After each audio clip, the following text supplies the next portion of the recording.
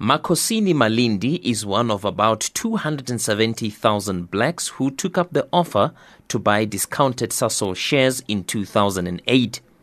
Like many others, he was hoping for good returns on his investment, but that's not how things have panned out.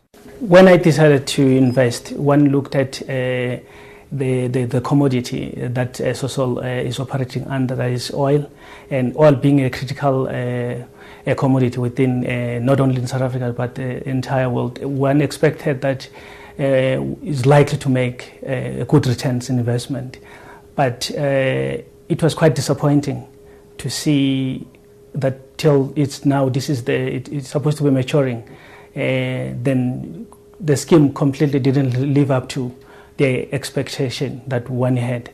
Sasol blames the low oil price for the unfulfilled dreams. Bongani Mqobaba is Sasol's joint CEO and president.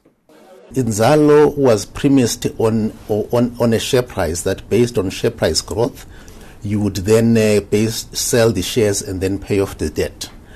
But as you know, the oil price has come down quite significantly from over $100 when it was set up in 2008. Now the oil price is around $55. Mqobaba says its new scheme is designed to yield better results for black people. We are proactively saying we need to set up a structure which is linked to the cash flows of the company, not the vagaries of the market. The jury is still out on whether most of the Inzalo shareholders will be keen on joining the new scheme. But for Makhosini Malindi, he's prepared to give it another try.